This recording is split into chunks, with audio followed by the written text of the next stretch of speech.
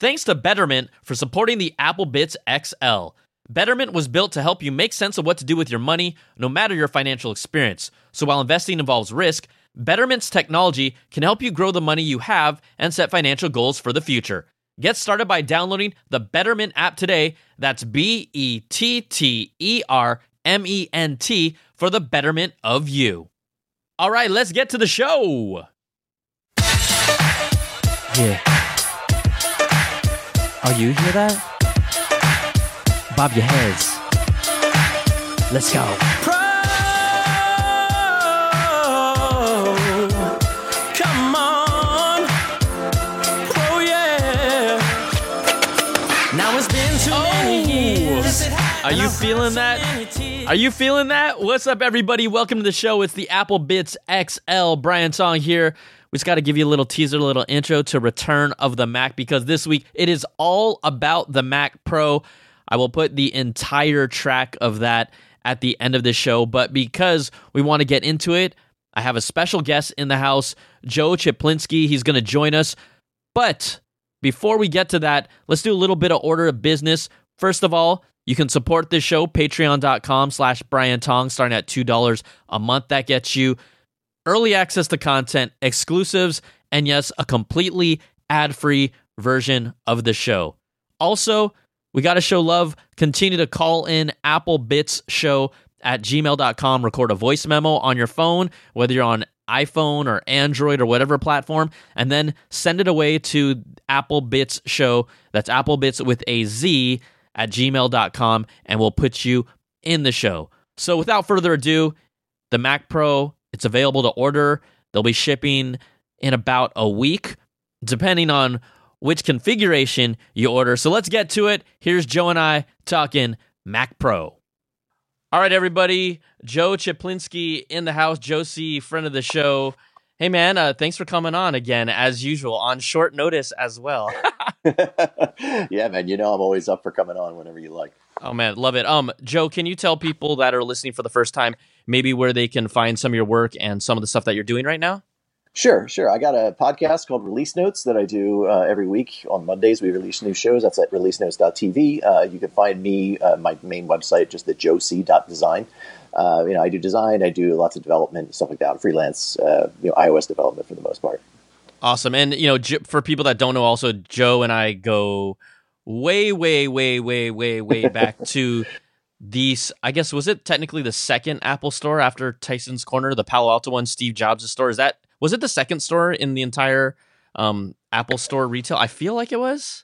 No, there were the two that they opened at the same time, right? One West Coast, one East Coast. Yeah, and I think we were supposed to be number 3, but then we opened a little bit later because they couldn't get the construction permits in Palo Alto or some crazy stuff. I remember Steve was pissed about that. Oh yeah. So we go way back, and you talked about how you do some development, and obviously the Mac Pro is the big story this week. It finally dropped, at least for people to order. The headline that's floating around obviously is $52,000 for the maxed out Mac Pro that little to no one, at least from a consumer standpoint, will be purchasing. But I just love to kind of get your initial thoughts on the Mac Pro and the fact that Apple is finally doing the tower that we've always asked for. But you have this vocal minority that is making it like, oh, this thing's crazy. What are your thoughts on it, Joe? Yeah, I mean, I'm actually a little surprised that the backlash over the price is a little less than I was expecting. A couple days before I knew Apple, they said, okay, we're going to announce it on December 10th. You'll be able to order it. So we're like, okay, they can't hide the price anymore, and that was going to come out. So I made a snarky tweet. I basically said, how many articles with I can't believe it cost X have already been written, and they're just waiting to fill in that X and hit publish. But actually, it's been surprisingly, a lot of people were comparing it to like similarly spec Dells, which rightfully are the same price or more. I mean, this is a pro level, super high end machine that almost no one needs. I mean, Apple stopped making these things for a reason. It's a very small, tiny little niche of people that need this machine, and Apple's become such a mass market company that it's almost kind of a I don't want to say a waste of their time, because it isn't. I mean, the pros have been loyal customers for a long time, and for Apple, it's a point of pride to be able to say that movies and television shows and all this great YouTube content that you're putting out and stuff is all made on Macs. So it makes sense from them as part of their brand and part of their culture to make this machine, but it's not a machine for the mass market. And it does seem like people are finally getting that, which is nice. but to your point, when you said the headline is going to be about the 52,000, the number one, Twitter has their trends that pop up, and the Mac Pro on the day that it released was one of the top trending things. And the headline that was used as the kind of pinned article that opened up the conversation for the general Twitter trends was it's $52,000. So it was exactly right. You kind of, and in a weird way, no press is bad press. The people that are complaining, we all make jokes about it, is that this became a trending topic to the general audience who I had a lot of people write. One of mine got sucked up into the algorithm, but a lot of people, were making the cheese grater joke, but these are people that don't follow many tech sites. They just saw the image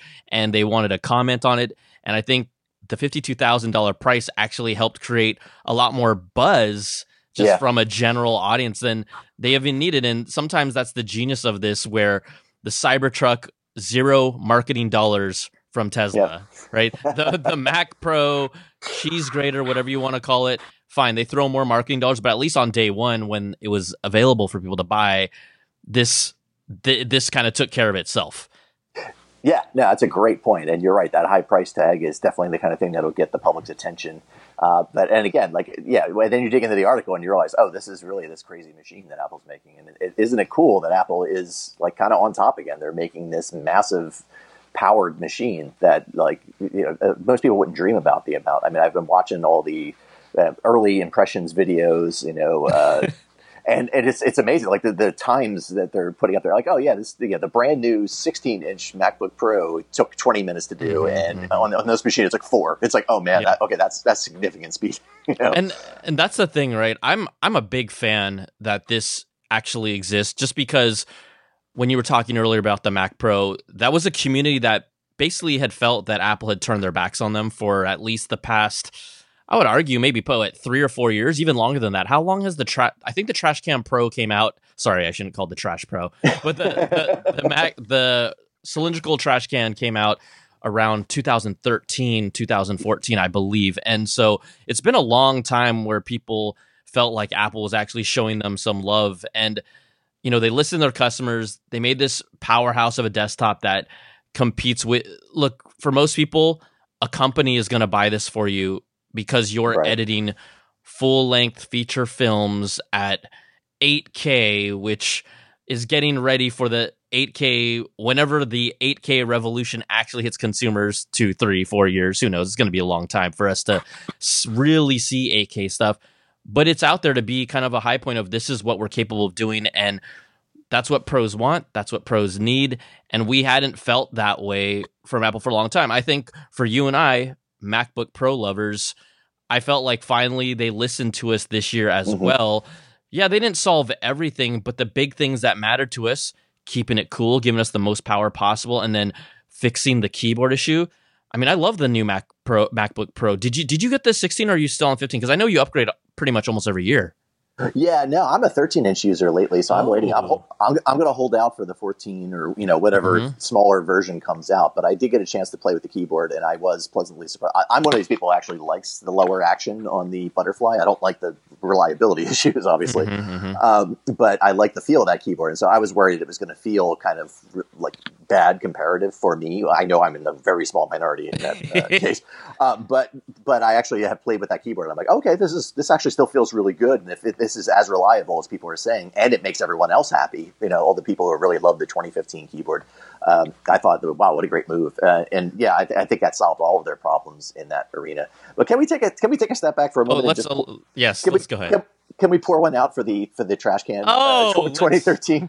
Absolutely. I'm going to put in the little sound effect, which is the liquor getting poured out right now. I mean, I came around to understanding it. Like when that thing was first announced, I remember looking at it just like, wow, this is a marvel of engineering. Yes. And I bought into the Phil Schiller, everything he was saying, innovation, all this stuff. And I did. I thought, like, what an amazing, from a heat dissipation perspective, all this stuff, and like what only Apple could do this kind of a thing. But then I was talking to all my friends who literally they live in Final Cut Pro, or they live in Premiere, they live in all these high-end video apps, the 3D people I know. And they were like, Joe, this machine doesn't suit me at all. Like, I can't use this thing. And they think we're going to get all these external cards and they don't exist yet and this and that. And, they had to talk me down and make me understand why this machine was so not the right thing for them. And so, yeah, it's this incredible feat of engineering that it's kind of like the Cube. It just was ahead of its time and not the right product. And so when they said, okay, we're going to announce a brand new Mac Pro, and all the anticipation was coming up this year's WWDC, and it's like, oh, are they going to finally show us this thing? And a lot of people were scared, rightfully. Is Apple going to do the same thing again and come up with some brilliantly executed egghead machine that no one wants, or are they going to actually just give us the actual machine we're asking for? Just give me a big box that I can throw cards in, And I wasn't worried. I kind of figured, well, Apple wouldn't make this machine. They wouldn't do that again. They can't be that crazy. Right? Like they have to know that like this tiny little niche market is not going to go, like, because Apple does drag us forward into the future. I mean, Steve Jobs famously said people don't know what they want until you show it to them. So like the iPod, the iMac, all these computers, like, and the iPhone, of course, like everyone, we got to have a keyboard, And the next thing you know, he's like, no, here's the touchscreen. And we understood after the fact that we were right, and you can drag consumers into the future that way. But these pros that have to make their living on these machines every day, like, they are not going to be dragged into all they want is more speed, and all they want is like, give me tools that make my job easier today, not tomorrow, not 2 years from now. And so to me, it was more likely that Apple would just stop making pros altogether than that they would make another trash can.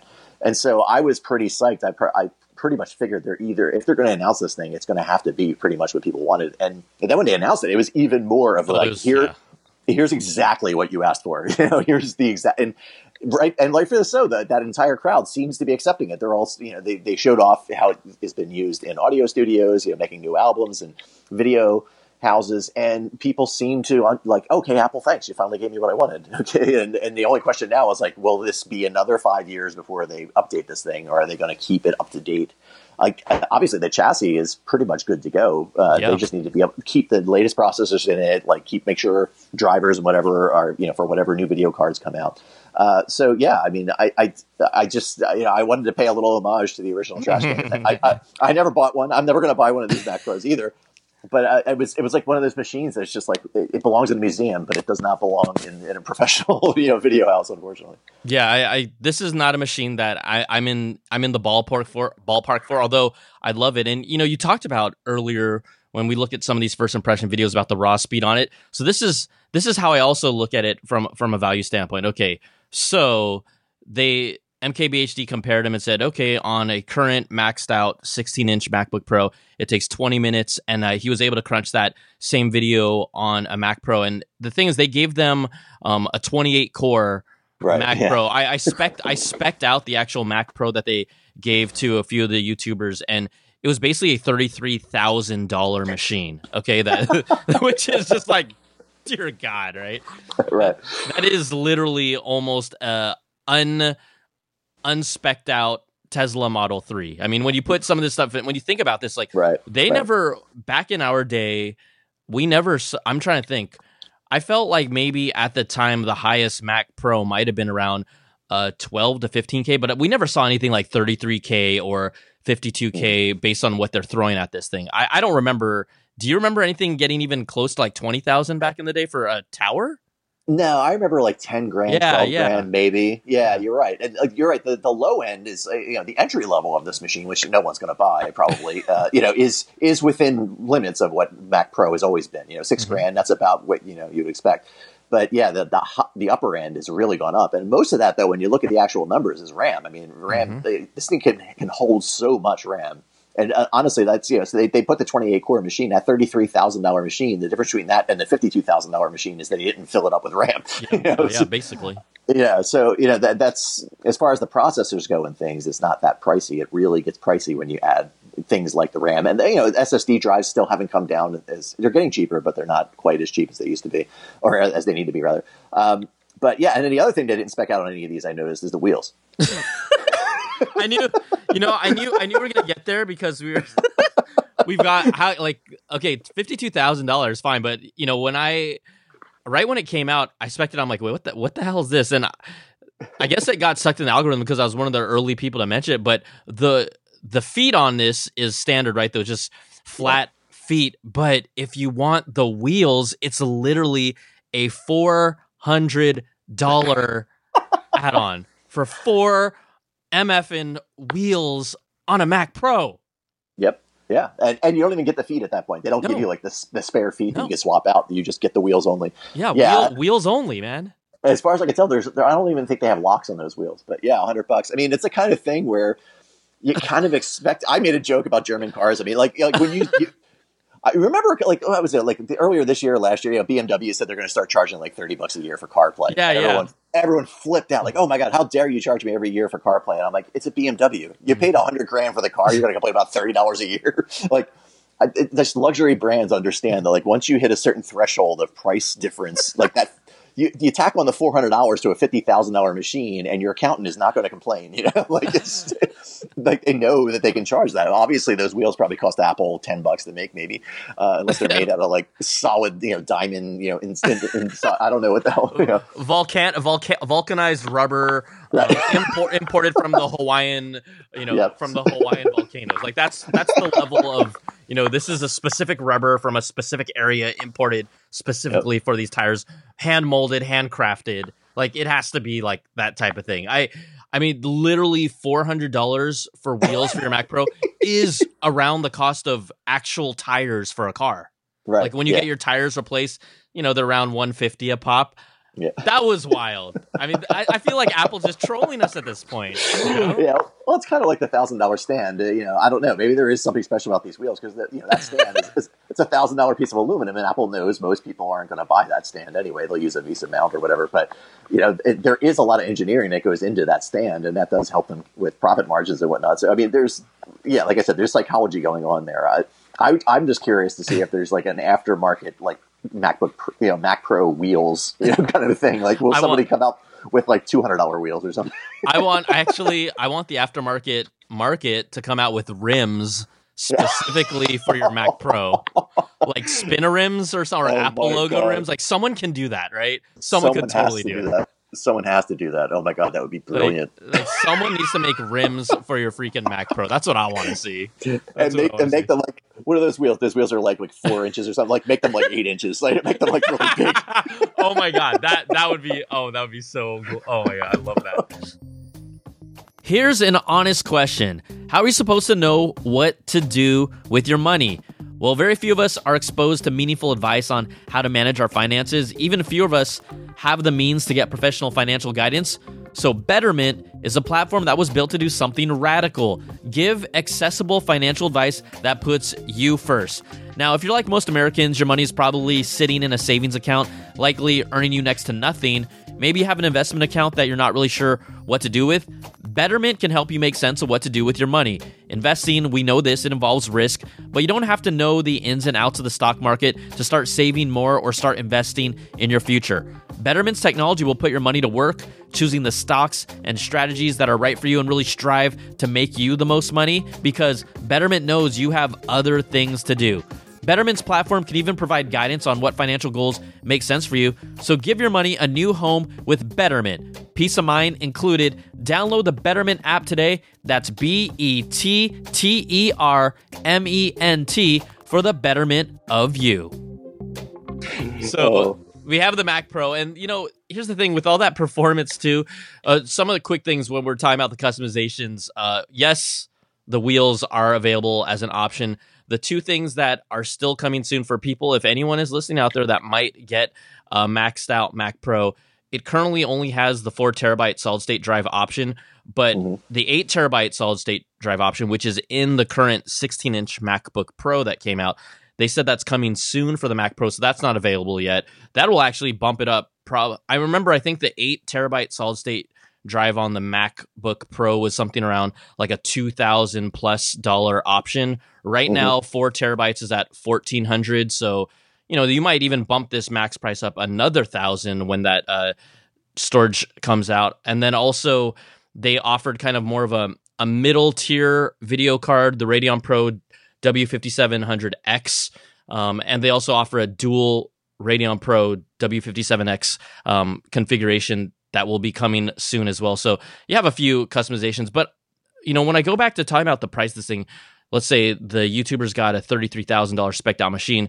I have a maxed out 16-inch MacBook Pro because it literally cut my render speed in half, which was wow. Oh yeah, which was great from the previous generation. But when I look at this Mac Pro, $33,000 gets you 1/5 of what the result of the speed is, basically 5 times faster than what I can export on my MacBook Pro. So 20 minutes to 4 minutes. My MacBook Pro spec'd out, I didn't get the 8 terabyte solid state drive, was roughly just under, I think, $6,000. So 6,000 to 20,000, maybe is that about a little bit over a third of the price, right? Is that, I know this can handle heavier duty files, but like we said, it's not really for most people. Is my time, is it worth $33,000? And, it could be a little more, $52,000 just to get those extra minutes away. I mean, I guess it's more about the power than it is about the time saving at that point, right? Yeah, I mean, I don't know. It depends on what you're doing and how much money you make per video. Like obviously, people like you doing your own content, right? Somebody like Rene Ritchie, that guy puts out a video like every day, every damn day. But even that, he's probably not going to get the value because it's still one video a day. Like that's still his limitation. So it's a question of, do I want to spend an extra hour, having a cocktail at the end of the night versus waiting for this thing to render? That's not going to make him more money per se. He can't suddenly start putting out 2 videos a day because he's doing everything himself. But if you're kind of an editing shop and you've got clients coming in, and your limitation right now is how fast you can actually get that render out and hand it over to the customer. If you have that many customers knocking on your door, I guess it is possible to make more money with these machines. But yeah, I think for all intents and purposes, 99% of people out there, the MacBook Pro that they just released, that 16-inch, is the powerhouse machine to get. For anyone who's like an indie kind of doing a thing on their own, because that machine, you get so much bang for your buck. And you're right, like maxing it out or coming as close as possible to maxing it out is that's great value for money, because you're going to be able to just tear through that timing and it's just not going to limit you the way you might be limited by a machine that doesn't quite have that kind of power. But yeah, when you talk about the difference, I mean, you compared it to a Tesla. I mean, it's kind of like, oh my God, that's a huge amount of money to spend on the computer. But the Tesla is definitely not going to make you that kind of money, I guess, unless you review them for a living. That's true. That is true. So I don't know. I mean, like I said, I think there's a reason why they make these machines. They're kind of like, this is why it's the machine they build in America, because they only have to make a couple. I don't even know how many of these Apple sells in a quarter. I don't know, honestly, right? What do you think the number? And even sometimes movie studios they're not always ready to just jump on the latest tech right away. Like that takes time. I wish Apple still reported their specific sales numbers, and I wish we found out how many of these actually sold in the first quarter. Because I mean, okay, worldwide, could we honestly be talking like under 500 of these? Oh, I don't know, but that's a good question. I don't know. I'm just throwing out a number. It's certainly not in the millions, like an iMac or something like that. So that's exactly. So when you're making that few of these things, and like you said, people are buying these. I can't imagine people are going to be replacing these more than like every decade or so. Yeah, right? Yeah, absolutely. And so, yeah, I really don't know. That's what I mean about this machine being more about Apple's brand than it is about making profits. So yeah, it's kind of weird. It's like, if Apple can't make money with it and you can't make money with it, then why does it exist?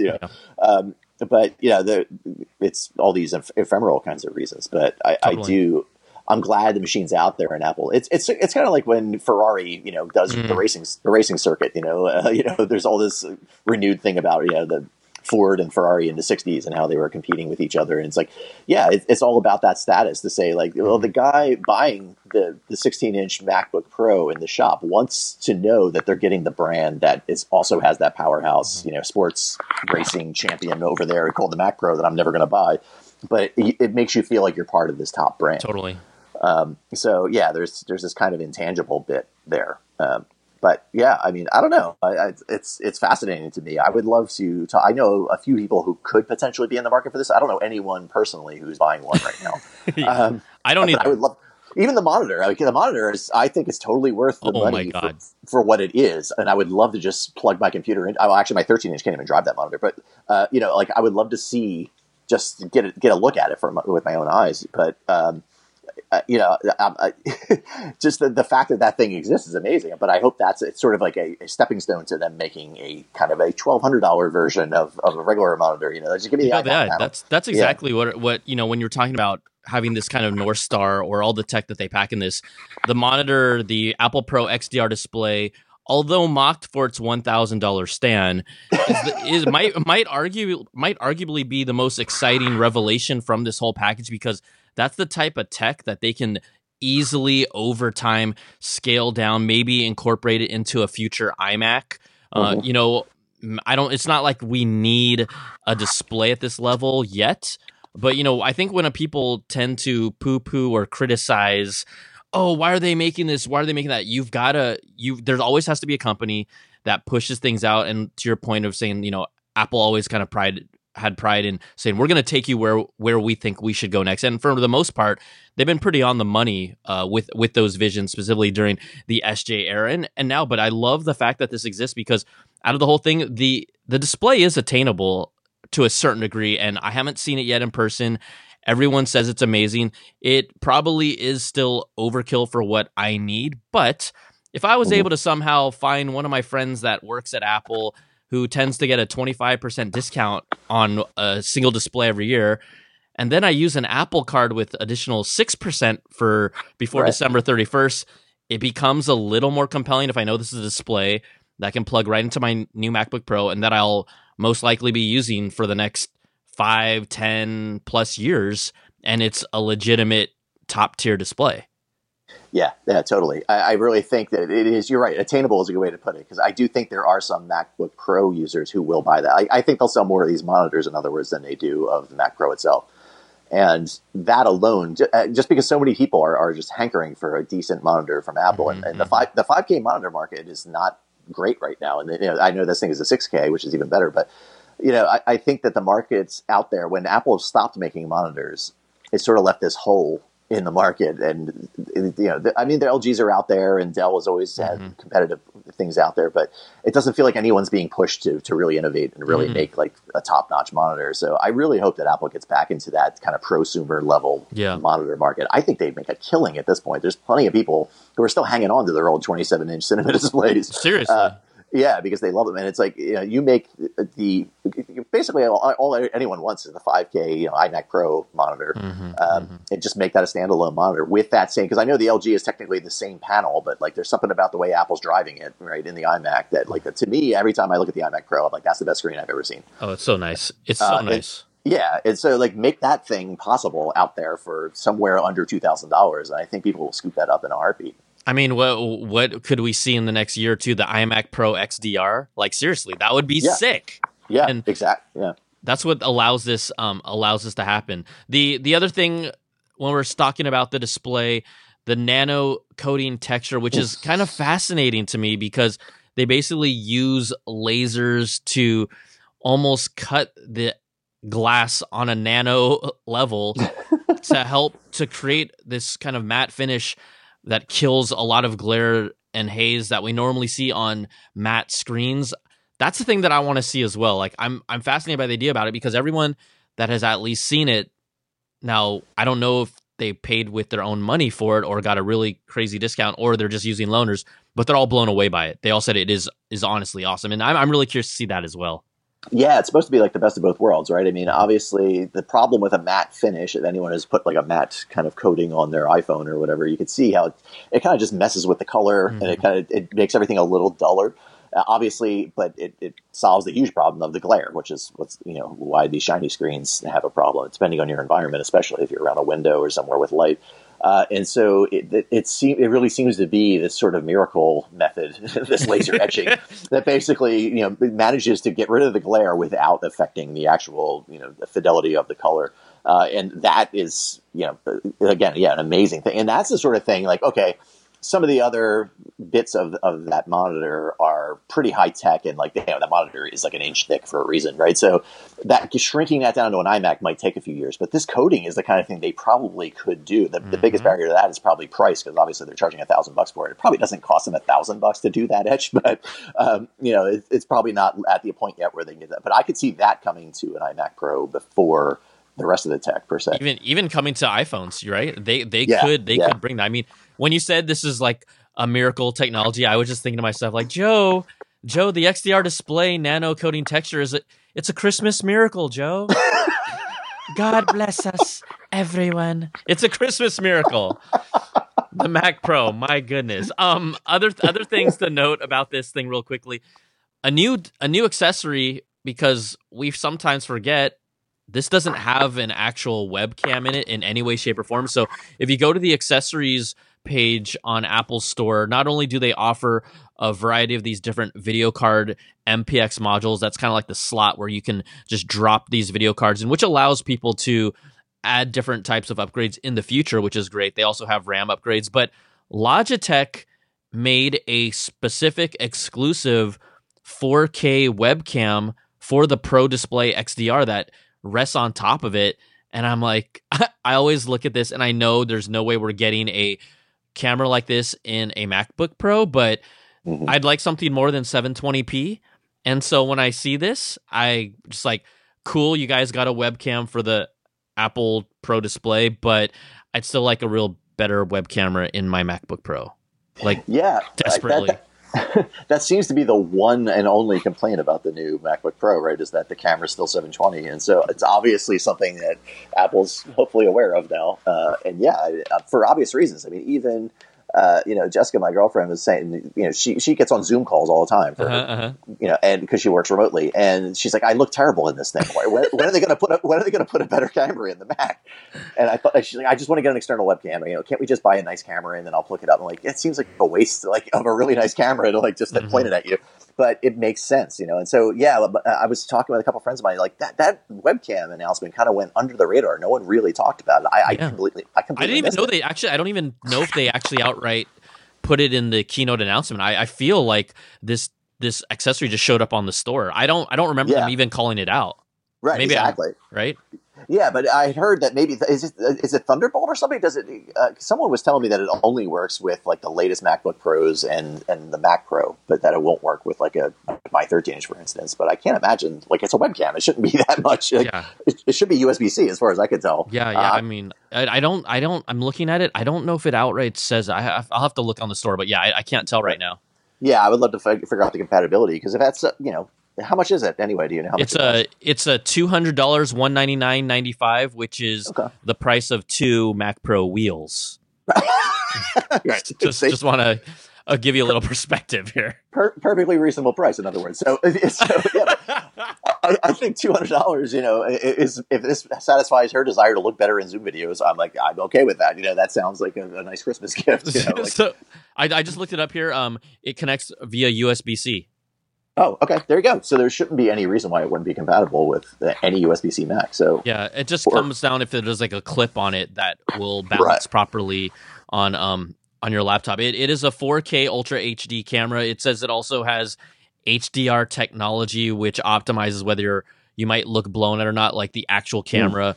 I thought it was interesting. They call it Light 3 technology, advanced HDR tech in your webcam, because we need to look real fancy, Joe. I need all the help I can get. This is the reason why I do audio podcasts. No. Oh my gosh, hilarious. So that's the Mac Pro. I mean, in a kind of just looking overall at it, I'm super happy it exists. I am very intrigued by the XDR display. I don't think I'll be pulling the trigger anytime soon, but that is kind of the piece that I think is, like we talked about, the most accessible of it. Is there any other things? What do you think about the design of it when you first saw it? I know everyone called it like the cheese grater, but at the same time, I think it's kind of like, hey, it gives people something that they can relate it to in their real world, and it kind of makes it a little more friendly. I think the design looks pretty sick, personally. Yeah, I mean, when I first looked at it in pictures or whatever, because the announcement, online, I didn't get a sense of the size of it, and that often happens with Apple products. Like, I thought it was like more like the regular, the original towers size wise, and this thing is actually a little bit bigger than that. Right? It's kind of like the Cybertruck, as you mentioned. It's one of those things that's super polarizing. A lot of people are like, "Oh my god, that thing's hideous," but like I looked at it, I was like, "That's kind of cool." Like, yeah. It's certainly, and so yeah, it pays nice homage to the original cheese grater and why it was a cheese grater in the first place, which is to have those big fan and air ducts, and so it serves a practical purpose. I love the way you kind of just you turn the handle and pop it up to get into it, and you can totally just gut the insides. The cool thing too that they mentioned, I saw in a couple of YouTube videos, there's a USB port inside the machine, and a lot of people were speculating as to why that's in there. For me, it's that's perfect for a lot of the music software that I use. Still uses, believe it or not, these little USB dongles as like the piracy protection. And so, like, to plug that inside the machine and then lock the machine closed, that prevents someone from coming in there to your office and stealing that little dongle, which is, worth, whatever the software is worth, because without it, they won't let you use it. So I could see why that would be a pretty practical thing. But yeah, design wise, I thought it was, it's a machine that you're going to put under your desk, right? For the most part. So it needs to be more practical than anything, but it looks sleek and it looks like an Apple design product to me. And I think the giant holes in the front are kind of cool looking. It's almost like a piece of modern art, but not in a way that like the trash can was like clearly built for beauty. This kind of has like a practical beauty to it. That's, I don't know. It's elegant on its own while still being very, very much, a function over form kind of situation. So yeah, I think the design is really cool. I think with the matching monitor, I think the monitor looks really gorgeous. I know. You're getting me. You're getting me now. Like thinking about the more that we've been talking. This is what is the problem, Joe. When we talk.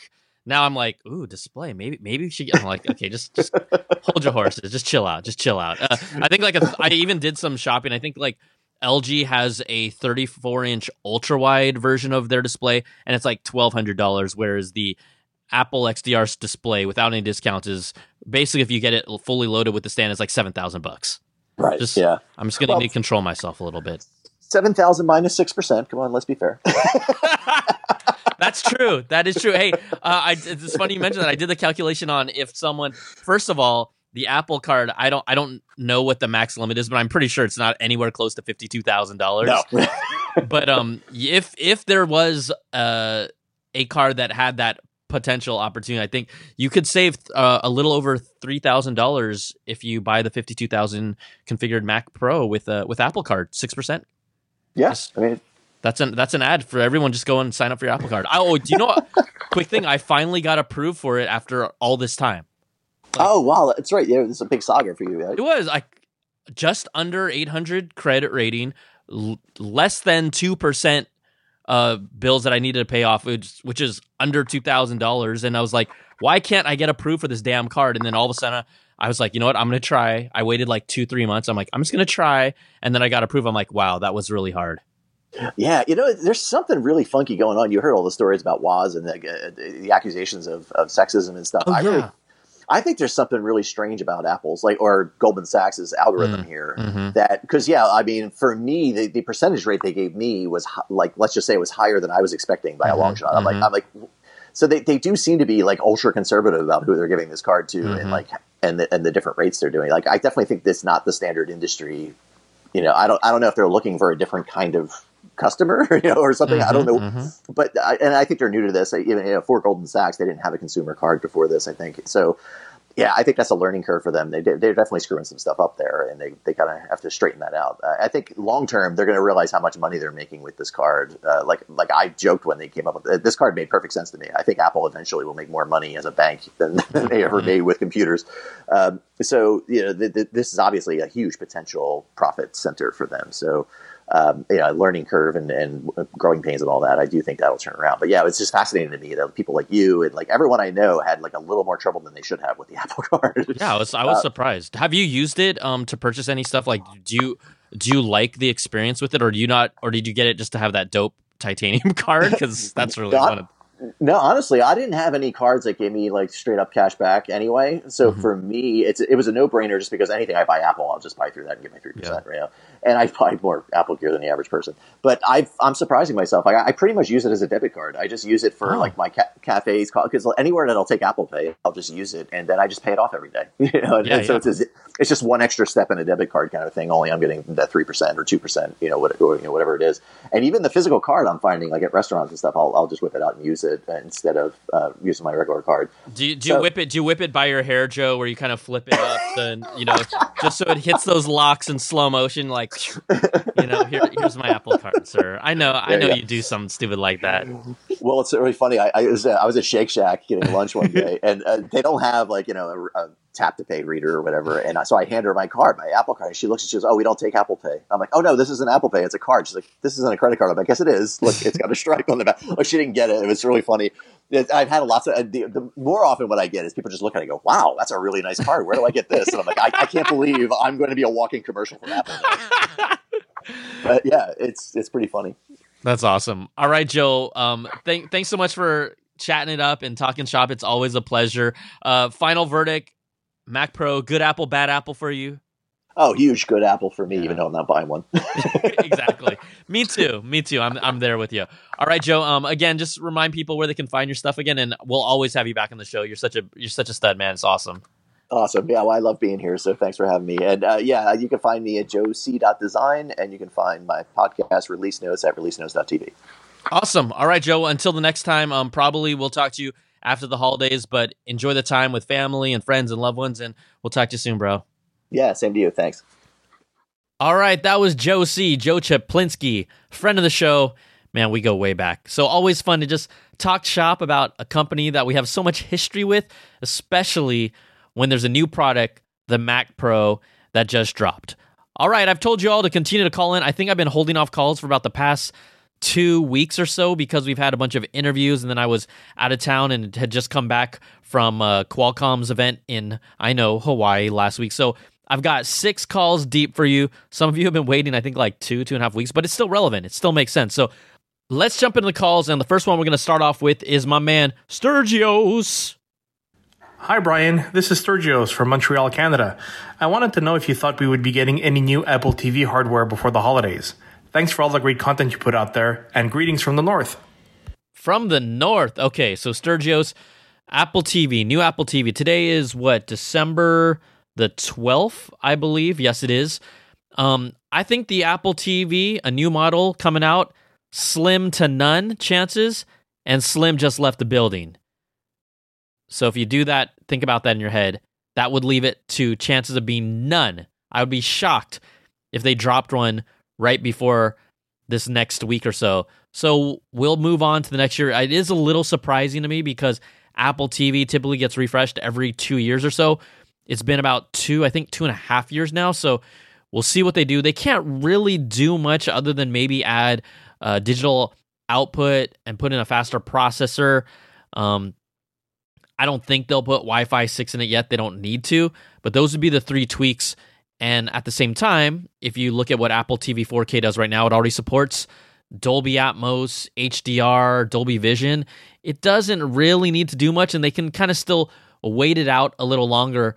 The next jump, I know it sounds crazy, is if and when any 8K content comes out. Quite honestly, because Apple does have their own Apple TV Plus service, they could try to be one of those drivers to get 8K content out there, but obviously it comes down to bandwidth as well. I'm sure a majority of people won't even have a large enough download speed to get, even if it's compressed, a streaming 8K video that it looks of quality. So, but they could do it. I'm gonna be optimistic. But as for the Apple TV 4K, it ain't gonna happen in 2019. All right, next up, got a friend from the north as well. Oh, hey, Brian. It's your boy Camada here. Cameron Abrams calling you once again, Brian, from Port Hope, Ontario, Canada. I'm just going to use that nickname every time I call into the podcast from now on. Just wanted to get your thoughts. I was recently listening to the podcast talking about how many iPhones are coming out in the next 3+ years. We've heard the rumors about iPhone SE2. We've heard the rumors about the new iPhones coming in 2020, 2021, etc. And it got me wondering to a fundamental Apple question / maybe greater technology question. You know, with all Samsung Galaxy Edge, with the Google Pixel, with all of these phones that can do so many great things, the only thing we're able to advance really is the cameras. Are we to a point now, do you think, Brian, where the iPhone and all of the other latest and greatest smartphones out there are to a point where they can do already so many things?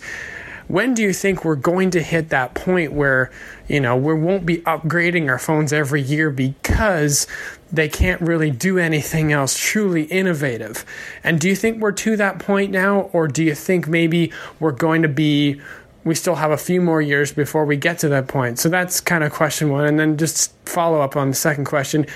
Which phone really would you be eyeballing in 2021 that's kind of your pick to say that's the phone to get? Anyway, just wanted to get your thoughts. All right, Brian, thanks very much. Looking forward to hearing from you. Oh, Canada, our home and native land. Are those the right lyrics? Can someone I think they are. Was it True Patriot Love? I can't remember that. I'll stop singing now. Okay. Oh, Canada. I'm sticking with that. I love it. Call in whenever. First up, have phones plateaued? Can they innovate anymore? I will tell you, yeah, for the average consumer, yes. But the next thing that's coming is going to be AR. It's going to be using these phones as a window to our world. They're already amazing cameras. Can they get slimmer? Yes. Can they get better battery life? Yes. So do the fundamental things, because the iPhone 11 Pro surprised me because I did not think Apple would care about giving us the fundamental stuff we care about. And when my phone easily lasts to the end of the day, it makes me love it more. When my phone has the overall best camera system integrated together in one, it makes me love my phone more. So sometimes it doesn't have to be innovation. Sometimes it just has to be do the things that we care about, right? But I think there's a lot more room to grow, because I just came back from that Qualcomm Snapdragon XR2 AR/VR platform stuff, and I think there's actually exciting stuff coming where we're going to get to a point where we can finally, I think the biggest thing for me that I don't like about AR and VR is, yeah, I'm not going to spend more than 20, 30 minutes in it tops, but the fidelity still isn't clear enough. I put on reference headsets where they're delivering that 3K to each eye, running that at 90 hertz refresh rate, and it looked nice to be in. Can you still get motion sickness? Yes, but AR has still a long ways to go. Heck, even Qualcomm is partnering with Niantic, the godfather of Pokemon Go, to make their own glasses. We're going to move from the phone. The phone's going to end up eventually becoming our wrist phone or Apple Watch. That's the next move eventually, even though there will be people that still want big screens. And then we're going to get to our glasses. So I don't know if it's necessarily the phone has more to offer, but the phone itself and where we wear it and how we use it is what's really going to evolve. So I look at it more as tech in general. But I still think, right, for the most part, I think I'd be carrying my phone around at least another 3 to 5 years before I make the jump. I don't even wear glasses, so it's got to be special. It's got to be special. And then the other question you had, what phone will I buy in 2021? I got one answer for you. The iPhone, because I'm in the ecosystem. Unless it's really crappy, then I won't buy it. I have skipped generations before. I believe I skipped the 5. Did I skip the 5S? I believe I skipped, or the 4S, which was the Siri phone. I kept 5S because 5S was Touch ID, I believe. So I skipped the 4S and I skipped the 10S. 10S. Those are the two models I've skipped. I'm always willing to skip if they don't bring it. But 2020 is going to be a special phone for the iPhone. The only reason maybe why you get the 2021 iPhone is because we'll actually see the fingerprint sensor in screen if you really want that, and if it really brings that fast reaction back. But we'll see, all right? Thanks, Kamada. All right, that was a long answer. Next up, we've got my man, Scott. He wants to talk about the Vroom Vroom. Hey, Brian, it's Scott from SoCal. So, of course, we've all just seen a bunch of coverage on the new Tesla Cybertruck. We've also seen Rivian's take on the electronic pickup truck. It's a bit more classic look. So my question for you is, what would an Apple-produced electronic pickup truck be like? What would be some of the key features? Obviously, it would have the Assistant, it would have AirPlay 2, some of the controls inside would stick, so that way it would feel familiar for Mac users. But I was wondering what else you thought would be some key takeaways or key features from an Apple-made electronic pickup. Love the show, man. Thanks. Okay, I feel like this is a softball, guys, because we talked about the Mac Pro all day. The Mac Pro has 4 wheels, son. You could put 4 wheels on a Mac Pro, and guess what? That is the new Apple car. That is the new Apple pickup truck. It literally costs as much as a Cybertruck. It costs as much, if not more, than a Ford F-150. That is Apple's new pickup truck. What does it feature? A USB port inside to put in your dongles. Oh no. Okay. Let's get back on track. But yeah, I thought it was perfect timing. Thank you for that. Just humoring me. You know, I'm not a pickup truck guy. So for me, here's what it comes down to. Even let's play with the idea that Apple's going to do a new Apple car. Apple has already lost the race to Tesla. Tesla is the Apple of cars. They've modeled themselves after Apple from a standpoint of, you know, coming up with their own vision, being focused on it, letting the world figure out if they want or not, be inspired by it, be in love with it. There is no company that has the same. Tesla's cult status today is what Apple's cult status used to be like. I think there's still plenty of Apple fanboys and fangirls, but Apple's cult status has diminished because over time they've grown bigger, they've become less innovative. Okay, they still are innovative, don't get me wrong. They're still the company that most of my tech devices are on, but Apple's, like Tesla, literally put out a Cybertruck that is extremely divisive in how it looks. I love how it looks. I'm not going to buy one, but they make statements every time. Tesla has made a statement every time they've put something out, and that's important because it drives that cult status. What they have around 150,000 pre-orders on day one, but I'm going to tell you right now, not all those pre-orders are going to buy that car. Like all these cats that are bragging about, I just pre-ordered a Cybertruck. I'm going to wait and see how many of those same people actually bought the Cybertruck. There's so many people that will get all hyped up when something comes out. They say, I'm going to buy it, I'm going to buy it, I'm going to buy it. And they end up not buying it and never talking about it. Yeah. I know a lot of those people.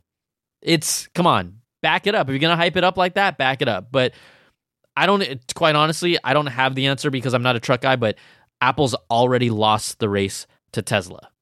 Tesla is the Apple of cars in every way.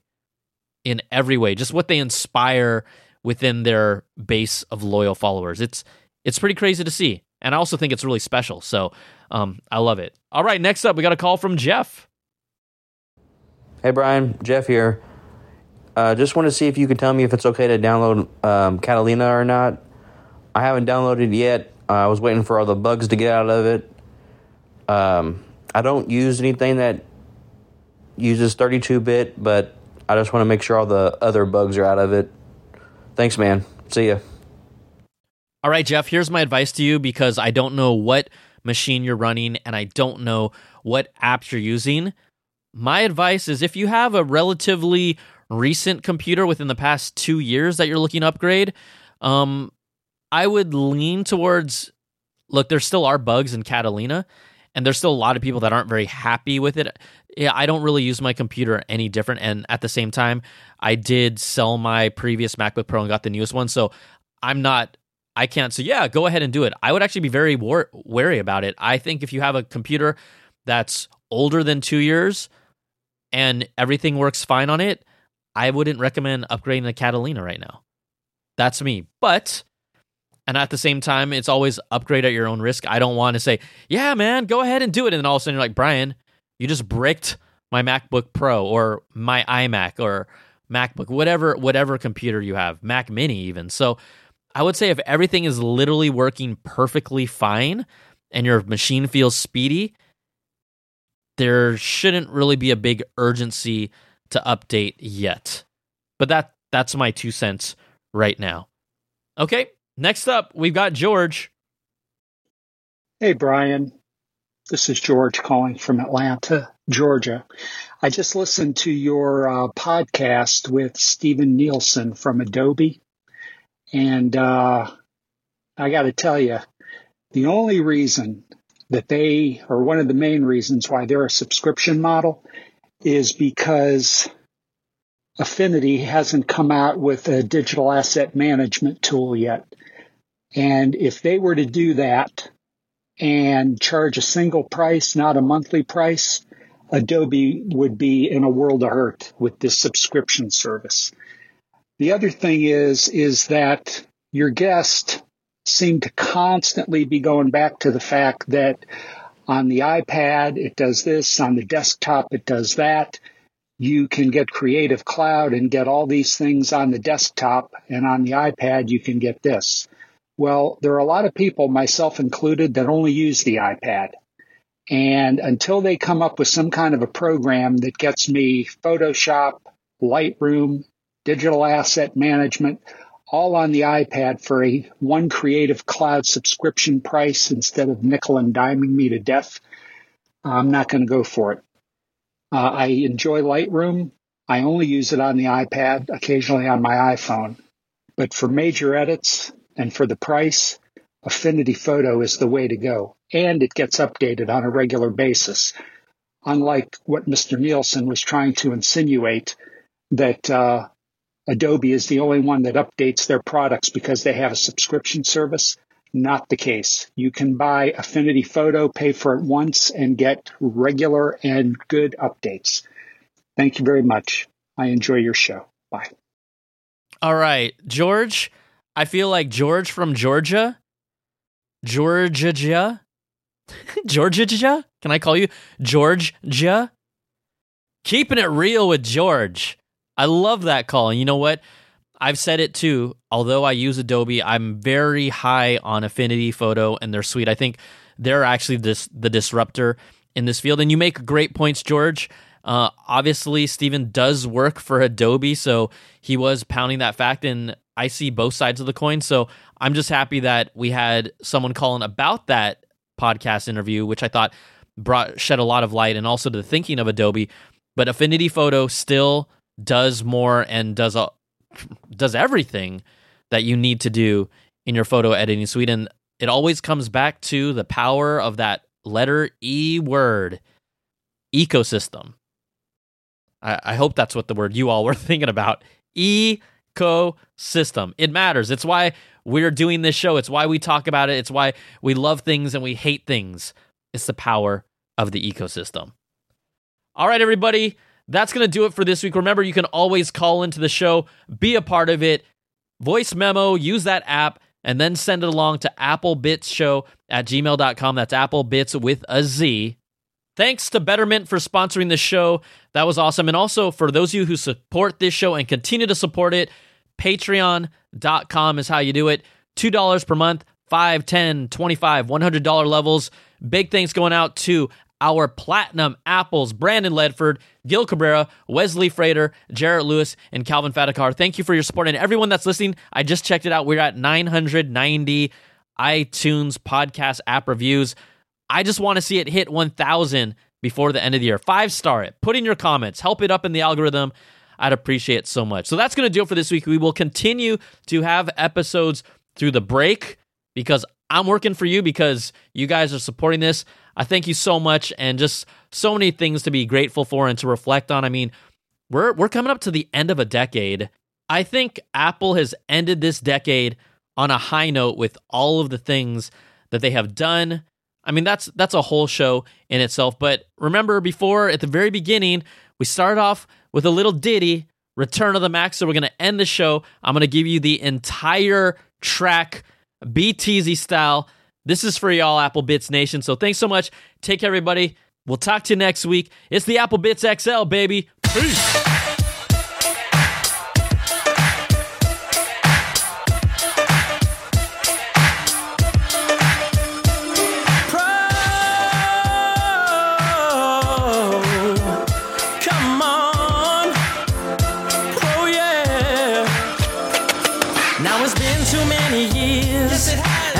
So many tears, with a trash can that was slow.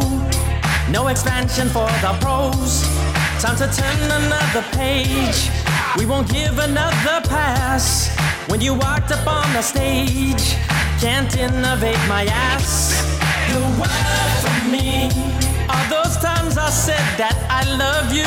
The word for me. Yes, I tried. Yes, I tried. Your word for me. Cause you know the fanboys die for you. Your word for me. Yes, they cried. Yes, they cried. Return of the Mac. It is. Return of the Mac. Come on. Return of the Mac. XDR. You know that I'll be back. That display. Return of the Mac. New design. Return of the Mac. Put on a show. Return of the Mac. Grate some cheese. You know that I'll be back. That Mac Pro.